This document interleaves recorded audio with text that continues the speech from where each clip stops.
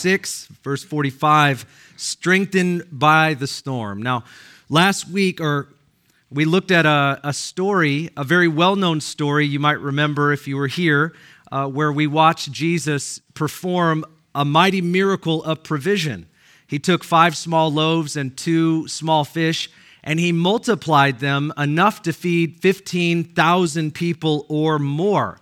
Now, I was trying to come up with a funny joke, and I'm not saying you always got a joke in church, but every now and again it does help us loosen up that religious part of us so that we can enter more into relationship with Jesus. So I thought to myself, what would be a funny joke about this? But here's the thing, right? Like, I'm reading all these commentaries. That's just one of the things that I do. You probably suspected that. But as I'm reading a lot of commentaries, like 5 or 6 out of 10 are always trying to do away with the miracles of Jesus. I call them de-supernaturalists. So Jesus didn't really walk on the water. He swam out there, and there was a bank of sand that he stood on in the middle of the Sea of Galilee. No, it doesn't exist today, but back then it did. Or they'll say, well, he didn't really perform any miracle with the 5 loaves and the 2 fish. See, what had happened was 4,990 of them were gluten-free. So technically, he only, okay.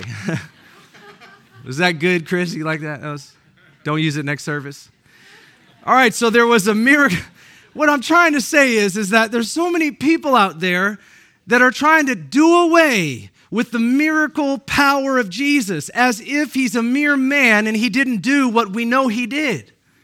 And just because you haven't seen 5 loaves of bread turn into a whole lot more does not mean Jesus didn't do it. And so we believe that he did it. We read that story with awe and wonder. He is a miraculous God. That's who he is. And he hasn't changed today. And so we read that story and we sit there and go, wow, God, you can do whatever you want to do. And Jesus multiplied this amount of food and he fed all of these people. And they were so overwhelmed by what Jesus had done that they wanted to make him king. That was the next response from them. But I want to tell you, or at least remind you of what we talked about. That miracle that Jesus performed was not just a miracle of provision, it was actually a revelation. Jesus was again showing the disciples and everyone else that was around him, it is not that I can provide for your needs, it's that I am everything that you need. I'm not just here to do something for you, I literally am everything to you. And until we get that fixed in our hearts, we will wander around asking of God instead of being with God, realizing that right next to us, right in front of us, and if you're born again and you believe in Jesus, right inside of you lives the person of the Lord Jesus Christ through the Holy Spirit. It's a revelation that he is who he said he is. After the people saw the miracle, as I said, John's gospel tells us that Jesus somehow perceived they were going to try to make him king. They were going to do this by force. They wanted to fix him in this place of kingship so they could continue to get all the miracles that they needed. And they, at this point, probably believed that he was the Messiah. And so Jesus, knowing it wasn't his time, he sends the crowds away. He commands the disciples to get into a boat, and then he goes off into the mountain to pray. And that's where we pick up our story today in Mark 6:45. Here's what the Bible says. You can follow along. I'll just read it for you. Immediately, Jesus made his disciples get into the boat and go ahead of him to the other side to Bethsaida, while he himself was sending the crowd away. After bidding them farewell, he left for the mountain to pray. When it was evening, the boat was in the middle of the sea, and he was alone on the land. Seeing them straining at the oars, for the wind was against them, at about the 4th watch of the night, that's 3 to 6 a.m., he came to them walking on the sea, and he intended to pass by them. But when they saw him walking on the sea, they supposed that it was a ghost, and they cried out, for they all saw him and were terrified. But immediately he spoke with them, and he said, "Take courage, it is I, do not be afraid." And then he got into the boat with them, and the wind stopped, and they were utterly astonished. And verse 52, if you can underline it, or just please remember to focus on this. For they had not gained any insight from the incident of the loaves, but their heart was hardened. When they had crossed over, they came to the land of Gennesaret, and they moored to the shore. When they got out of the boat, immediately the people recognized him, and they ran about the whole country and began to carry here and there on their pallets those who were sick to the place they heard he was. Wherever he entered villages or cities or countryside, they were laying the sick in the marketplaces and imploring him that they might just touch the fringe of his cloak, and as many as touched it were being cured. This is the word of the Lord. Amen. In Mark chapter 4, you might remember that we read a similar story to this where Jesus and his disciples were in the middle of a storm. And when we studied that passage, I talked to you about the difference between going through a difficulty or trial and growing through it. That God is not just wanting to get us to a destination, but it's in the middle of things that happen in our life that God wants to instill and impart things into our heart and our life for our future. God is always at work in our lives, so we don't want to just get out of something. We want to learn how to grow and follow Jesus in the middle of it. And that's what we talked about. And I went over the many verses that are in the Bible where it uses the word storm as a metaphor for trials and difficulties. Sometimes preachers are guilty of allegorizing the Bible or spiritualizing it in places where it's actually just talking naturally. But the reality is that the Bible all over the place uses that term storms for difficulties and trials. So it's really not far-fetched. And we obviously see Jesus using these moments and not sort of just trying to get them out of it. He's speaking to them in the midst of it. And we gleaned that principle. And we talked about in that time how the Lord wants to not just deliver us as much as he wants to develop us. And this is a revelation that we need to have because it's hard to remember when you're going through a certain thing that God is at work in the midst of that. And so we often ask the wrong questions. It's easy to say why, as in why is this happening, instead of what, as in what are you doing? And this is often the place that we can get very stuck. And it doesn't suggest that God is the author of everything that we face. That would not be anything that I would teach today. But God uses all things that happen in our life. Even if he isn't authoring them, he certainly doesn't waste anything. And so we know that the disciples have been through stormy situations and they have learned from it. And now they're facing something similar. And what I'm saying today, and at least what I see in this text, is I believe he's using this to strengthen them even more. And I begin to think about how our lives can relate to this very principle that I'm going to bring up today. It's where we face similar situations today that we've gone through in the past, and the Lord's not done with us in our heart and in our life, and he wants us to go deeper. In fact, I would tell you that I think the spiritual life is very cyclical, and that whatever it is that we think we know, we surely don't have a depth that God wants to bring us to. And so whenever he brings us back to a place where we're learning seemingly the same thing that we were taught, it's that God wants to go deeper than where we are. It isn't a patronization as though we didn't remember anything. It's that we are forever exhausting the person of Christ as we follow him. It's not just about intellectual knowledge. He wants to root our hearts deeper and deeper and deeper. And we sort of look at the Pharisees as a contrast, and we've seen so many times they just keep referring back to their intellectual knowledge, and they're always offended when Jesus goes after the heart, because he's presupposing that whatever it is that they have in their head, for whatever reason, isn't getting into their heart. And so they become sort of religious in their sophistication, and they're not actually able to walk out the principles that Christ has called them to live out. And so they become sort of an example to us in many ways of how not to live our lives. Not saying that knowledge isn't important, but realizing that knowledge is the beginning of our spiritual development so that we can go deeper. And I begin to think about how sometimes the Lord brings us into a situation that smells like what we've been through, or maybe it feels like something we have walked through. And we might ask the question, Lord, what are you doing? And I would say that God is wanting to strengthen us. Why? Because the days ahead are built on the days in which we're living. God wants to do things today so that we're ready for tomorrow. That's what he does. He does this all the time. And so when we ask the question, Lord, what are you doing? You may not get the answer, but I can tell you that he's definitely strengthening you, and he's always strengthening me. And so I want to make some observations of the text, just a couple today. And the first one starts in verse 45, and it is this: Jesus sent his disciples into a storm. Now everybody say sent. That was very powerful. You guys are nice and alive at 9 a.m. Morning people, my people. You're my people. We could do an 8 a.m. and I'd feel the same. I'd totally be, how many of you, 8 a.m., you'd be the same? Oh man, 6, well, I don't know about, Teresa, you got to calm that down there. You got to calm, 5 a.m., she said 5 a.m. This is what the disciples were, 5 a.m. in the middle of the Sea of Galilee. All right. Well, you fit well into this story. Okay. Jesus sent his disciples into a storm. Look at verse 45. It says, immediately Jesus made his disciples get into the boat, kind of like a parent makes their kids. Well, anyhow, Jesus made his disciples get into the boat and go ahead of him to the other side to Bethsaida.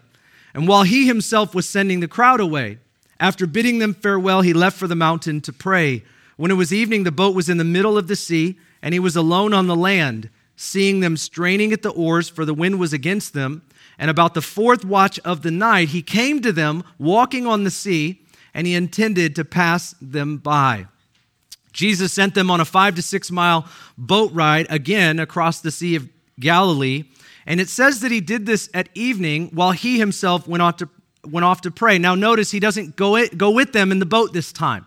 In Mark chapter 4, Jesus is actually with them in the boat. He falls asleep. At this time, Jesus goes to pray by himself. He sends them ahead of him. He no longer has a boat, so he's going to have to travel by land, which is going to take him a lot longer to do. And so this is sort of an unusual story if you think about what was intended here. But what isn't unusual is that storms are typical on the Sea of Galilee.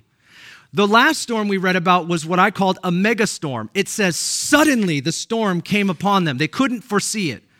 They didn't understand it. The winds and the waves were of a magnitude that were beyond their own understanding of how to cope with it, how to deal with it, some of them being fishermen. The storm that we're talking about now is very typical.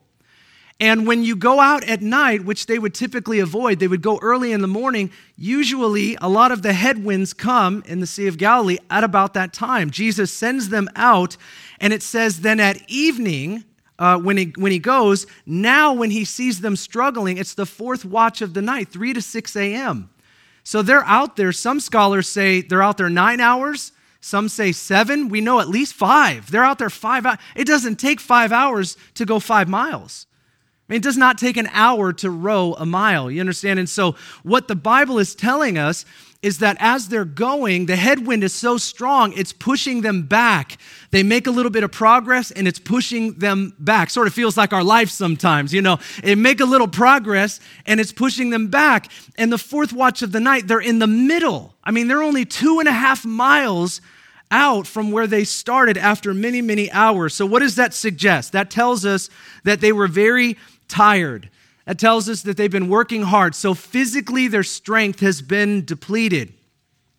And I would tell you, just from maybe a little bit of not spiritualizing this, but as a principle, sometimes this is very true for us, is that Jesus sends us into something, and in the middle of that, we find ourselves straining, we find ourselves exerting our energy, we're giving it all we got, but we are depleted like not long after he sends us into wherever it is we're going. In other words, we might be obeying God, and in the midst of that, we're facing all kinds of opposition, naturally, spiritually, relationally. And it begs the question, sometimes we might wonder, am I really where I'm supposed to be? I mean, he sent me here. There are times where we're not in disobedience. We're not doing something we ought not do. We're actually where we're supposed to be. We're in the right place at the right time, seemingly with the right people, and we're getting all this opposition, and we're wondering, why is all of this happening? Because there's a subtle seduction in many theological camps today that would tell us if you're in the middle of God's will, everything's going to be happy. Everything's going to, don't laugh right now, I'm going. A couple of you moaned, you know. But it's pervasive throughout Christianity. It's that if you and I just follow Jesus, man, everything's going to work out. No muss, no fuss. It's going to be great. The rainbows are going to shine because all the rains are over and the sun's always going to be out, even in Seattle, and your wallets are going to be full and your bodies are never going to have a problem no matter how old you are, and every relationship you have is going to be great, and if it's not, it's on them and not on you. And, you know, it's all of that. And even if it's not said directly, it's said subtly. And I hear it in conversations. I hear it in teachings. I read it in books. And it's infiltrated so much of Christianity that I'm not exaggerating. I'm not overstating it. And I think there's this subtle seduction in our emotional pain to make us feel like maybe we're doing something wrong, instead of asking God, what are you doing in the midst of where I am? But instead of that, often what we will do, and I think you're a lot like me, we will ask, what is the point of me being here? Why am I out here? Why do you want me to be here? Why did you send me here? Why are you allowing me to feel this right now? Go through this, experience this. I don't like this. I don't like it at all.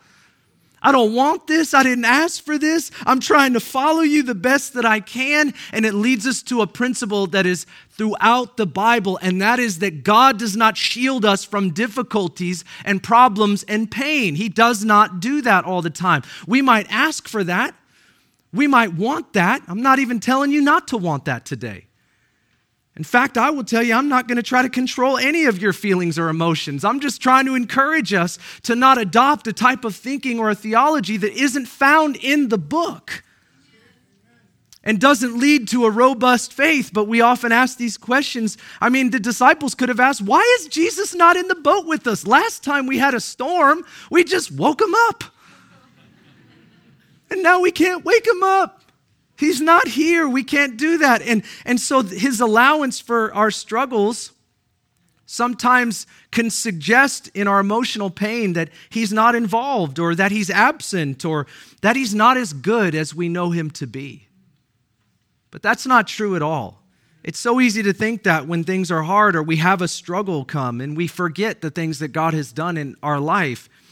Have you ever, at least you've been through this if you haven't done it, but you've taught your kids how to ride a bike. Have you ever watched this process? I mean, the kids, they got all the gusto in the world. It's time to learn how to ride the almighty bicycle. And so, of course, a child wants to ride their bike because Tommy and Susie and whatever other names, every kid on the block, they'll make up names if they have to get their way, but every other kid rides a bike and's got a nicer bike than you bought me for Christmas, and all that's the way it works. But anyhow, they want to ride a bike. They want to get to wherever they're going. And so the parent accepts something up front that the child definitely doesn't, and that is this, is that you're going to fall. You're going to fall. And every child's like, I'm not going to fall. This is going to be awesome. And then the first ride, you see how they're often scared to even take off on their own, and so you got to send them. Jesus sent them in a storm. Sometimes the parents got to just send the child. There you go. God bless you. And they fall. And I've actually watched this. It didn't happen to us, but I have watched this where I've seen parents teaching their kids how to ride a bike, and I just intercede for them. I don't judge them at all. I just pray in the Spirit. I have no words. I just pray in the Holy Ghost. But the kid will fall, scrape themselves up, get up, and scream at their parents, why did you do this to me? What were you thinking? Do you even love me? All of a sudden they question whether or not the parent is good. Why would you do this to me? You knew this was going to happen. You wanted me to do this, and I didn't eat my broccoli. I've watched a kid just scream at their parents like they are the devil. But what the parent knows and the child hasn't accepted, that if you don't get through whatever you got to go through in order to figure out how to ride this bike, you will never get to 7-Eleven when you're 10. I'm going to be driving you for the rest of your life. Like you've got to learn how to do some stuff, and if you got to need a bump and a bruise and a scrape to get there, well, that's just how it is.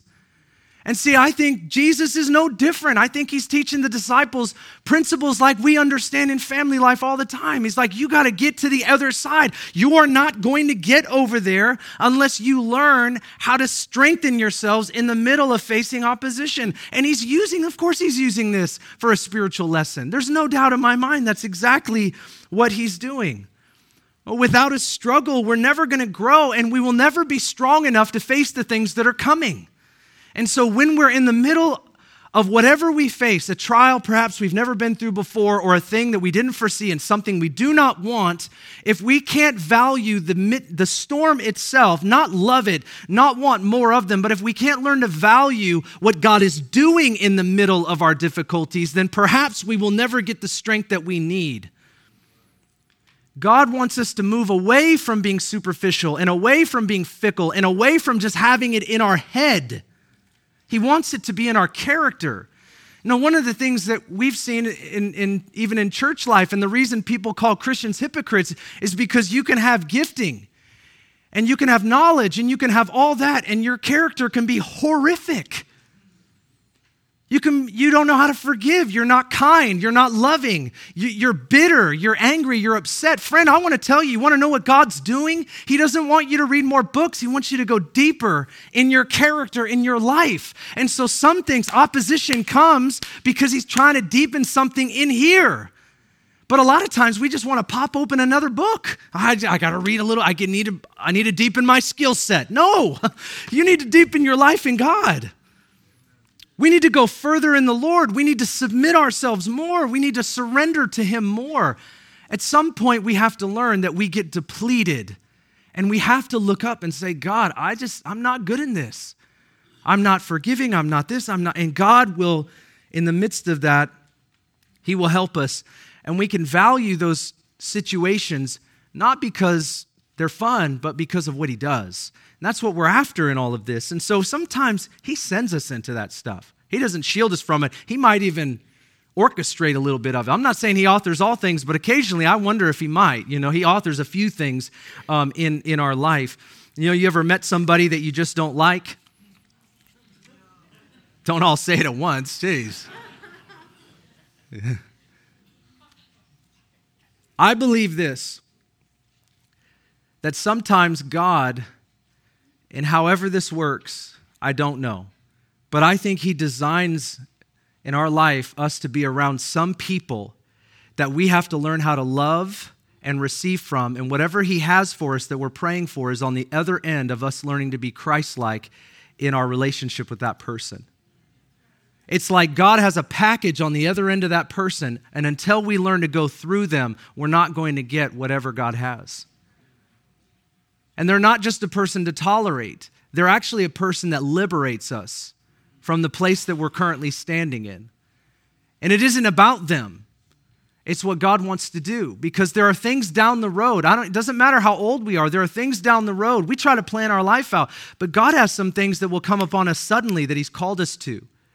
And in that moment, the question that we have to ask is, do we have the strength to stand and really do what's in front of us? I mean, I never planned half of the stuff I'm doing and probably will do. I have to be flexible. But the fact is that God has stuff for us on the other end of sometimes what we wouldn't ask for, plan, or even invite. He sends us into some stuff. The second point is Jesus revealed who he was in the storm.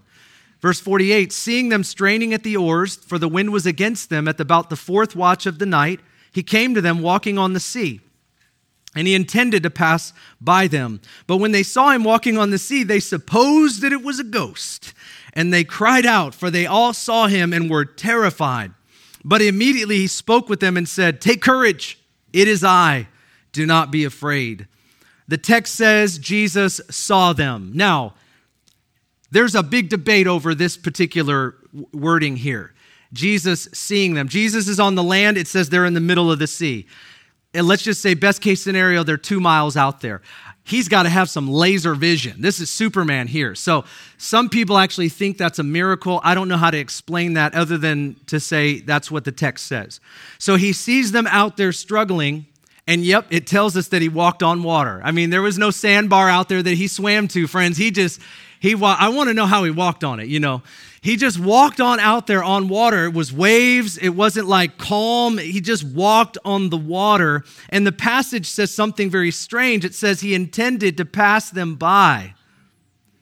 Now, I want to admit something to you. I've been preaching a while, and I've used this passage before. I've preached the Matthew's version, Matthew chapter 14. It's also in John 6. But I've preached this passage before, and I always reflect on how strange it is to say that Jesus intended to pass them by. And I thought that was always a strange comment. In fact, it's laughable. It's like Jesus was trying to be funny. I don't know how you perceive that, but I always thought it was strange. But the more I looked at it this week, the more I realized this was not Jesus' intention. This was their perception. Mark's giving a detail saying he intended to pass them by. That's the perception of those that saw him, but that's not what Jesus was doing. The disciples thought he was a ghost, and all of the pictures that you see about Jesus walking on the water, they're like Jesus is like glowing. He's in HD, and then there's this dark storm out there. No, friends, the reason that they thought he was a ghost because it was dark outside, and they were seeing a silhouette. All your pictures are wrong. I just want you to know they don't. There's probably a couple of them, and you definitely can't see Jesus. I mean, he's just a dark silhouette, and then they wouldn't know who he was until he got close enough to speak to them. In fact, they didn't know it was Jesus until he spoke. That's how close he had to get to them, and even more so, he actually had to speak. And so they think he's a ghost. They cry out in fear, and his true intention was to reveal once again who he really is, but this time in a powerful, in a profound way. It's a different way than even before. Now, why would I say that? Because of the passages that we have throughout the Bible. This would be the Old Testament. That would be what they would have. Well, look what Job chapter 9 and verse 8 says. Job says about God, he alone stretches out the heavens and treads on the waves of the sea. This means that he walks on water. Exodus 33 and verse 15 through 23. Moses has led the people of Israel out of bondage and out of slavery to Egypt, and now they're in the wilderness, and they've already gone through a lot at this point in Exodus 33. And Moses is talking to God, and he says, I want to see your glory. He says, show me your glory. There's a desire in Moses to see more and know more about the one he's following. And so God says, I cannot show you all of my glory, but here's what I will do. I will take you, I don't know how this happened, like he just sort of plucked him up, and I'll put you in the cleft of a rock, and I will put my hand over you. And then he says, and my glory will what? Pass you by. And it says this, as the Lord passed him by, he took his hand off of the cleft of the rock, and Moses was able to see God as he passed by, or part of his glory. He couldn't encounter all of that. This is the same terminology that we're reading about as Jesus is intending to pass them by. Look at 1 Kings 19:11. Well, you don't have it, but I do. And the Lord is speaking to Elijah. Elijah is running from Jezebel. He gets a note. She's going to kill him. He runs in fear. He thinks that, he's doing what he's supposed to. God comes and confronts him when he's in the cave. And God says this to him, go out and stand on the mountain in the presence of the Lord, for the Lord is about to pass you by. There's a revelation throughout the Bible where God comes to his people again and again. Even in the wilderness, in the midst of the storms and the difficulties, the Lord reveals, I am your healer. In the midst of lack, he reveals, I am your source. I am your provider. He reveals to them in the midst of their unrighteousness, he's like, I am your righteousness. And this is what Jesus does throughout the Gospels. Jesus says to them, I am the light of the world. I am the bread of life. I am the good shepherd. I am the door, the way into the Father. I am that I am. This language right here where Jesus says, it is I, most scholars believe that it's the same framework of saying, I am. This is in Exodus chapter 3 where Moses is saying, who am I going to tell Pharaoh or whoever else I talk to, the one that sent me? And he reveals his personal name to Moses. He said, tell them I am sent you. This is the same terminology in a different language. When Jesus is on the sea and he's revealing himself in a profound and a powerful way to the disciples, he says, take courage, it is I. It's not I am Jesus. That's not just what he's saying. The implication is I am that I am. Now again, if you didn't walk in here today with the Trinitarian theology, Father, Son, Holy Spirit, co-eternal, co-equal, I'm praying that you leave knowing that Jesus Christ is God. He's not just an anointed man. I don't know how you read the Gospels and don't come to that conclusion. There is not a man that would ever say these things. This is why they wanted to stone him. Jesus is showing the disciples, I'm a storm silencer. I'm a true provider. I'm a miracle worker. I'm a great physician, and I'm a water walker. I can walk on the stormy sea. Job said only God could do that. The Psalms say that only God can silence the storms and the waves, and Jesus did that. Again and again, he's showing them who he is. God wants to show us who he is in the midst of what we're walking through. He doesn't just want to do something for us. Friend, I want to tell you, we can all go deeper. Half of my life I spend telling people we don't know God as well as we think we do. And part of the problem is that we have to first humble ourselves and realize that there's so much more that we need to know. There's so much more relationship with him that he has for us. And when that's the desire of our heart, that is where we'll meet God in greater and greater ways. He wants to show us who he is. And so this is why we pray prayers like, show me the beauty of Christ. Lord, reveal yourself to me. I don't just want something from you, I want more of you. And when we pray that prayer, God says amen. And we get a greater revelation of who he is. And when you have a greater revelation of God, this is where asking of God is not a problem. You are my source. I lose my job, I didn't lose my source. You are my healer. You are the one that delivers me. He's not just giving us a 5 easy steps formula to getting different or getting better or being transformed. We're always looking for the cookie cutter formula.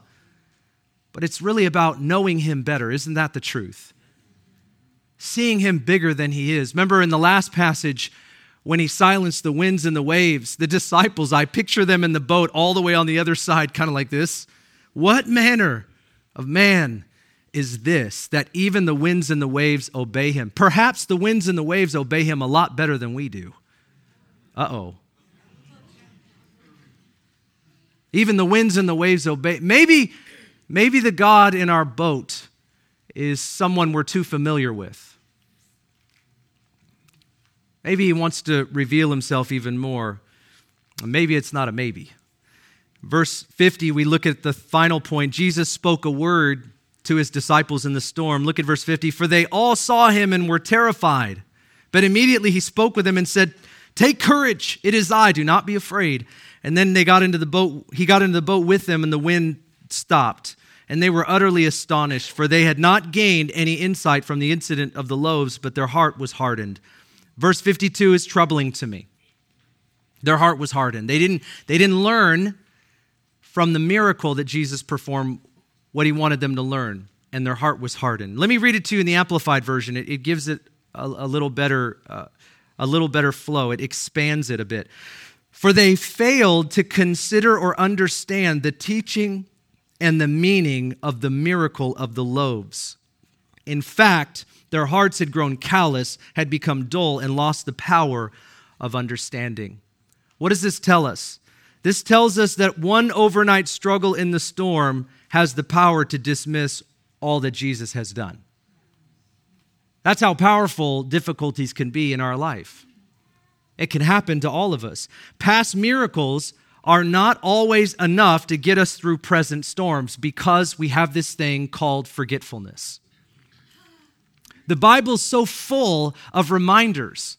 I mean, parents understand this at least for sure. Everybody should, but we remind our kids a lot of things, and that's important, but reminders are all over the place. We all need them. My phone has reminders on it. Every app I have. Somebody knew when they were creating apps that we would not just need the app and not just need to use the app, but we would actually need the reminder that we put something in the app. It's called a notification. Hopefully you've all turned those off today in church. But the reason is that we forget. I mean, we can only handle so much before we forget other things. That's just a fact. And so the past miracles, the things that we've gone through and learned from, are not enough in present storms. That's why we have to know God in a greater way. It's not just that I've learned this because I've been through that. It's that I'm walking with God in the midst of all of it. And piece by piece, moment by moment, he continues to teach us. Well, look what he says to them as he approaches the boat. 2 things. Take courage. This means be of good courage, have confidence. It's like saying, I am with you, I've got you, get your head up. And the second part connected to that, he says, don't be afraid. Don't be afraid. That's a word for us today. We're walking through a storm. Don't be afraid of death. Don't be afraid of your future. Don't be afraid of what others think or say. Don't be afraid of what you're going to do in the days ahead or how you're going to be provided for. Don't worry about that. Just trust in God. This is what he's after. Don't be afraid. Now, in Matthew's gospel, and it's not recorded here, but it is the same story, right after this don't be afraid comment, Peter says this to the Lord right after. And we've got to bring it up. He says, if it is you, command me to come. Lord, if it's you. See, Jesus is there. Jesus is speaking to him. And Peter says, if it is you, command me to come. And Jesus says, come. And you know what Peter does? He steps out of the boat and onto the water. And the Bible says that he actually walks on the water. Have you ever walked on water? Have you tried it? Come on. It's that first step. It's that first step. Fill up your bath. I was going to take a water bottle and pour a little water on the carpet and go, look, I'm walking on water. That's about as good as it gets for me. Peter walked on the water. And I've said this before, but I'll say it again. Peter didn't actually walk on water. He walked on the word of the one that told him to come. See, again, Jesus is trying to teach him something in the midst of this storm that's going to strengthen them for the things that are ahead. You're not walking on the water, you're walking on the word. If Jesus says you can, then you can. If God says, I'm going to provide for you food by sending it from heaven, which he did in Exodus 15, then I'm going to provide for you. I'm going to rain it down. He brought food to Elijah through a raven. That is a cool thing as far as I'm concerned. Have a bird drop off your food. Talk about what's that service today? What do they call that? The Uber, what's the new one? That's DoorDash or whatever. Come on, I want a door raven, amen. That's what they did in the Bible days. Raven Dash. I don't know. It happened, friends. It did, didn't it? You read your Bible. It'll blow your mind. It'll blow your mind. God says things that don't make sense. He can do whatever he wants to do and however he wants to do it. I was asking this question when I was thinking about Peter. What would make a man think that he could step out of a boat and stand on water? What would make you think that you can step out of a boat and walk on water, on waves? And there's my answer. A word from God. You got to have a word from God. When it says here in this text that their hearts were hard, I want to tell you what happens when our hearts are hard. You cannot hear the voice of God. The enemy is investing in that assault against every person, at least in our mind. He's invested to get us to a place where we are hardened. He will use everything that he can. And you and I know that's what he's doing right now. The enemy will invest himself to try to harden our hearts, get us bitter, upset, angry, offended, wounded, so that we are more distant and more offended by things. And all that is doing is hardening our heart and disempowering or disenabling our ability to hear the voice of God, especially when we need it. We need to have a word from God. Yes, we need the Word of God. This is what we build our life on. But in the middle of going through things, we need Him to give us which chapter and verse that He's trying to teach us, talk to us about, or help us to get through it as we grow in Him. We need a word from God. And when you read the Bible, that's what you see in Noah's life. I want you to build a boat. You see it in Abraham's life. I want you to leave everything you know and go here. It doesn't make sense, but it was a word. And with Moses, I want you when you're 80 years old to go and deliver these people that have been crying out to me. That's what I want you to do. It's a word from God. We need a word from God. What is God saying to you right now? What is God saying to you right now? I've told you this before, you may not remember, but my first pastor, or one of my first pastors, the one that I was most connected to in the beginning, he used to ask me this question all the time. He'd say, Ben, what is God saying to you right now? And I started saying, I don't know. And he would say, that's a bad answer. He says, don't say that to a new believer, by the way. It's not good. It's just mess with me. Anyhow, thank you, Pastor. But he was trying to root something in my life that you can know. We walk around with a lot of I don't know. What do you think about that? I don't know. What is God saying to you? I don't know. Friends, when you walk with God, There's a this I know. God wants to speak to our hearts. And not just in storms. A lot of times what he's doing, not to just get us out of things, he wants to strengthen us. What are you doing? I bet the disciples were why. We get stuck in the why. Why? Why am I not where I think I should be? Why am I not experiencing what I've prayed for?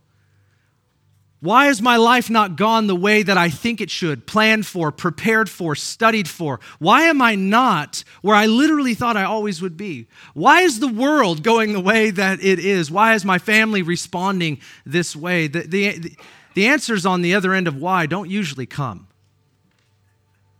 I mean, I've asked a lot of whys, but I don't get a lot of answers. But when you ask the question, what? Lord, what are you doing? What is the word that you have for me right now? He happily answers that. It doesn't always solve some of what we're facing or what we're going through or what we're asking for, but it gives us direction. It helps us know what to do, to grab a hold on. It gives us bearings. It reinforces our foundation. It strengthens us, and that's what we need, is we need to be strong. We need to stand tall. We need to trust God. We need to lay hold of more of what God has for us. What glorifies Christ? What is God saying to you right now? What is the word to you? And are you believing him? Are you resisting that word? Are you resisting the word the Lord has for you? Sometimes that's what keeps us angry. It's the thing that God wants for us right now is not the thing that we want him to address, but it is exactly what he's doing. I want to address this in your heart. I want to address this in your life. But I can be honest and say we tend to presume that if this thing over here happens, that it will unlock what's supposed to go on in my life. And the fact is, God may not explain it to us, but he would say that is not true. It's that if he can unlock our heart, all the stuff that we're going after, or maybe perhaps another direction entirely, opens up to us in a very profound way. God just knows that the part that we play is to trust. We trust the Lord. Lord, what are you saying to us right now? We don't always understand the path that life brings us down, but we can trust that God does. Even if we don't know what he's doing around us, I can tell you this, we can always know what he's doing inside of us. Strengthening, developing. He is strengthening us right here, right now, not only for today, but also for tomorrow.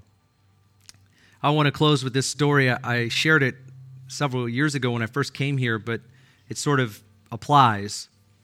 There was a married couple who were on a cruise ship, and the captain made an announcement on the loudspeaker that they were heading into a storm, and all the passengers needed to vacate the decks and head into their rooms until further notice. And the pastor's wife was unsettled by the announcement, so she called the captain's deck and talked to the captain's assistant, and she said, "Why are we even going through the storm?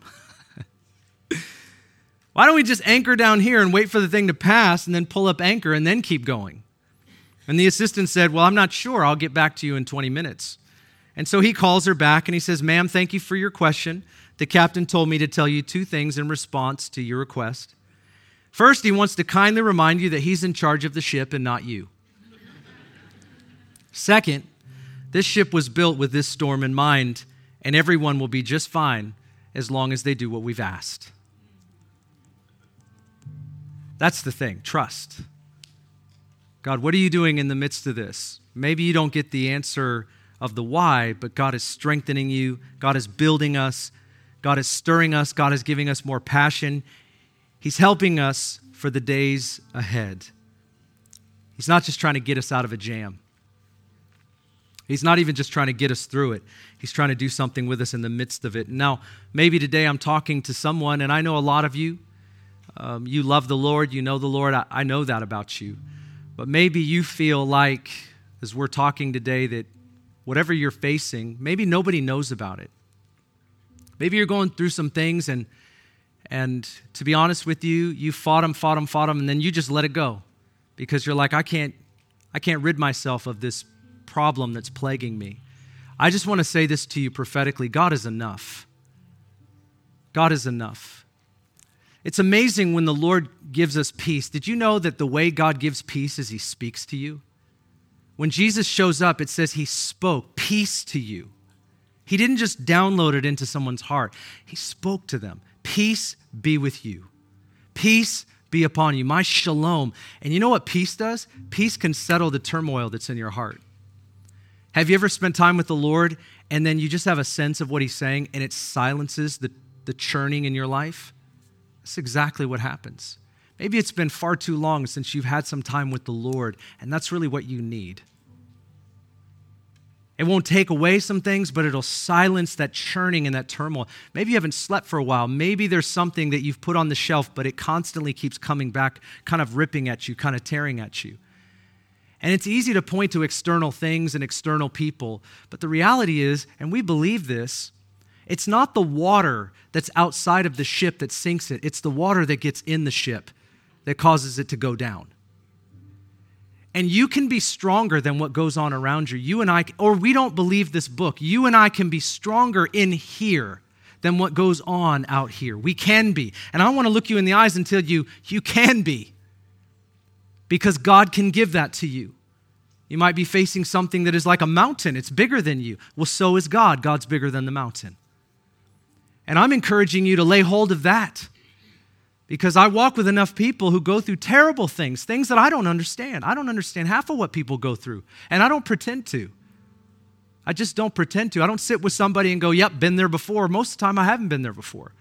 But what I do know, and is true for you and me and every other person that goes through something today, as it always has been, that is that God can help us get through anything, grow us, develop us, shape us, sharpen us. He can do that. He always does. And he's fighting for us to believe him.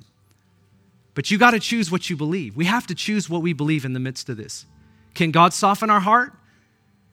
Can God deliver us and make us new? Can God cause us to stand on water when it seems like it's going to sink us? Can God give us a believing intercessory heart for the loved ones in our life that don't believe in Jesus yet? Maybe that's plaguing you today. You don't feel like you were a great parent and it just plagues you that your kids don't love Jesus. And it sinks you a little bit. Truth be told, you don't want to talk about it. You want to say it, but it's true. Maybe there's something in you that just plagues you. It makes you feel less than you are. But God wants to cause you to rise up and just believe him and to live that way. You don't have to be happy, clappy church person. You don't have to do that. But there's got to be a robust faith that he can strengthen inside of us to lay hold of his promises in the midst of whatever it is that's going on. I just talked to too many people to believe that we got a room full of people and we ain't going through a lot. There's a lot going on in this room right now. And if it ain't you, friend, it's somebody right around you right now. But I say to you today that God wants to do something inside of all of us. And if he doesn't change our storm, it's because he's doing something in us in the midst of it. That's the facts. That's the facts. So here's what I want to do today. I'm going to ask you to stand, actually, because I just keep talking and it's getting later.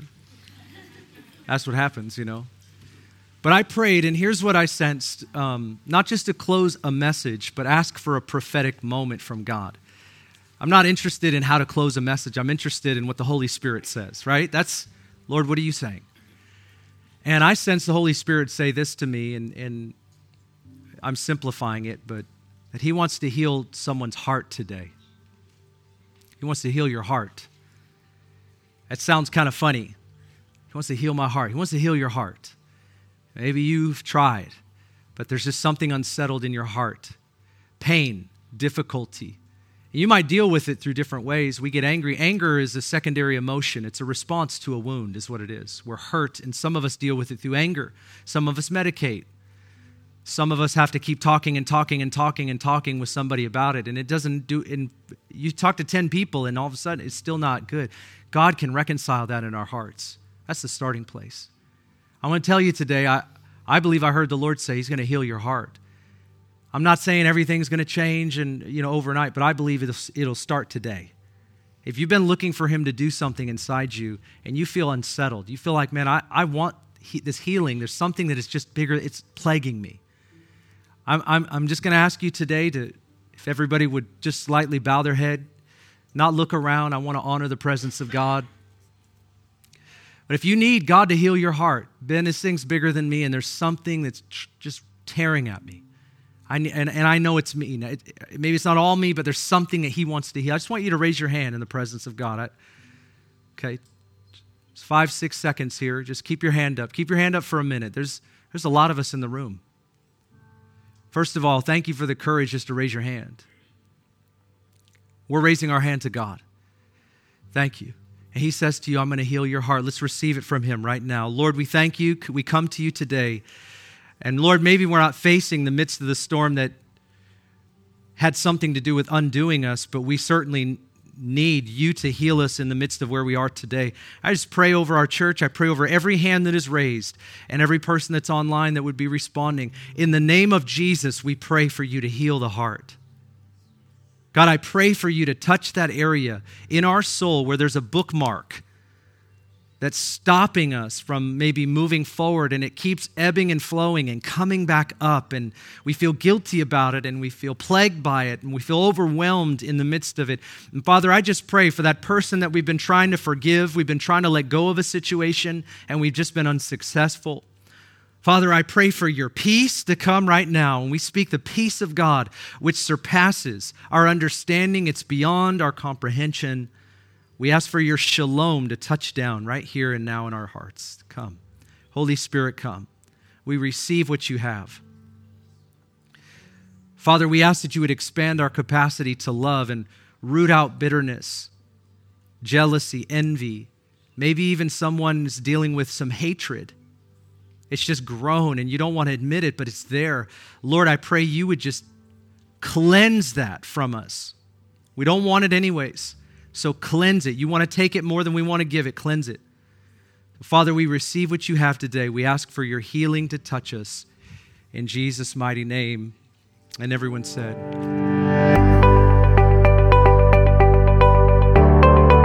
Thanks for listening. If you'd like more information about Ignite Global Ministries, please go to our website, igniteglobalministries.org. While there, check out our Immersion Discipleship School and the books Pastor Ben has written.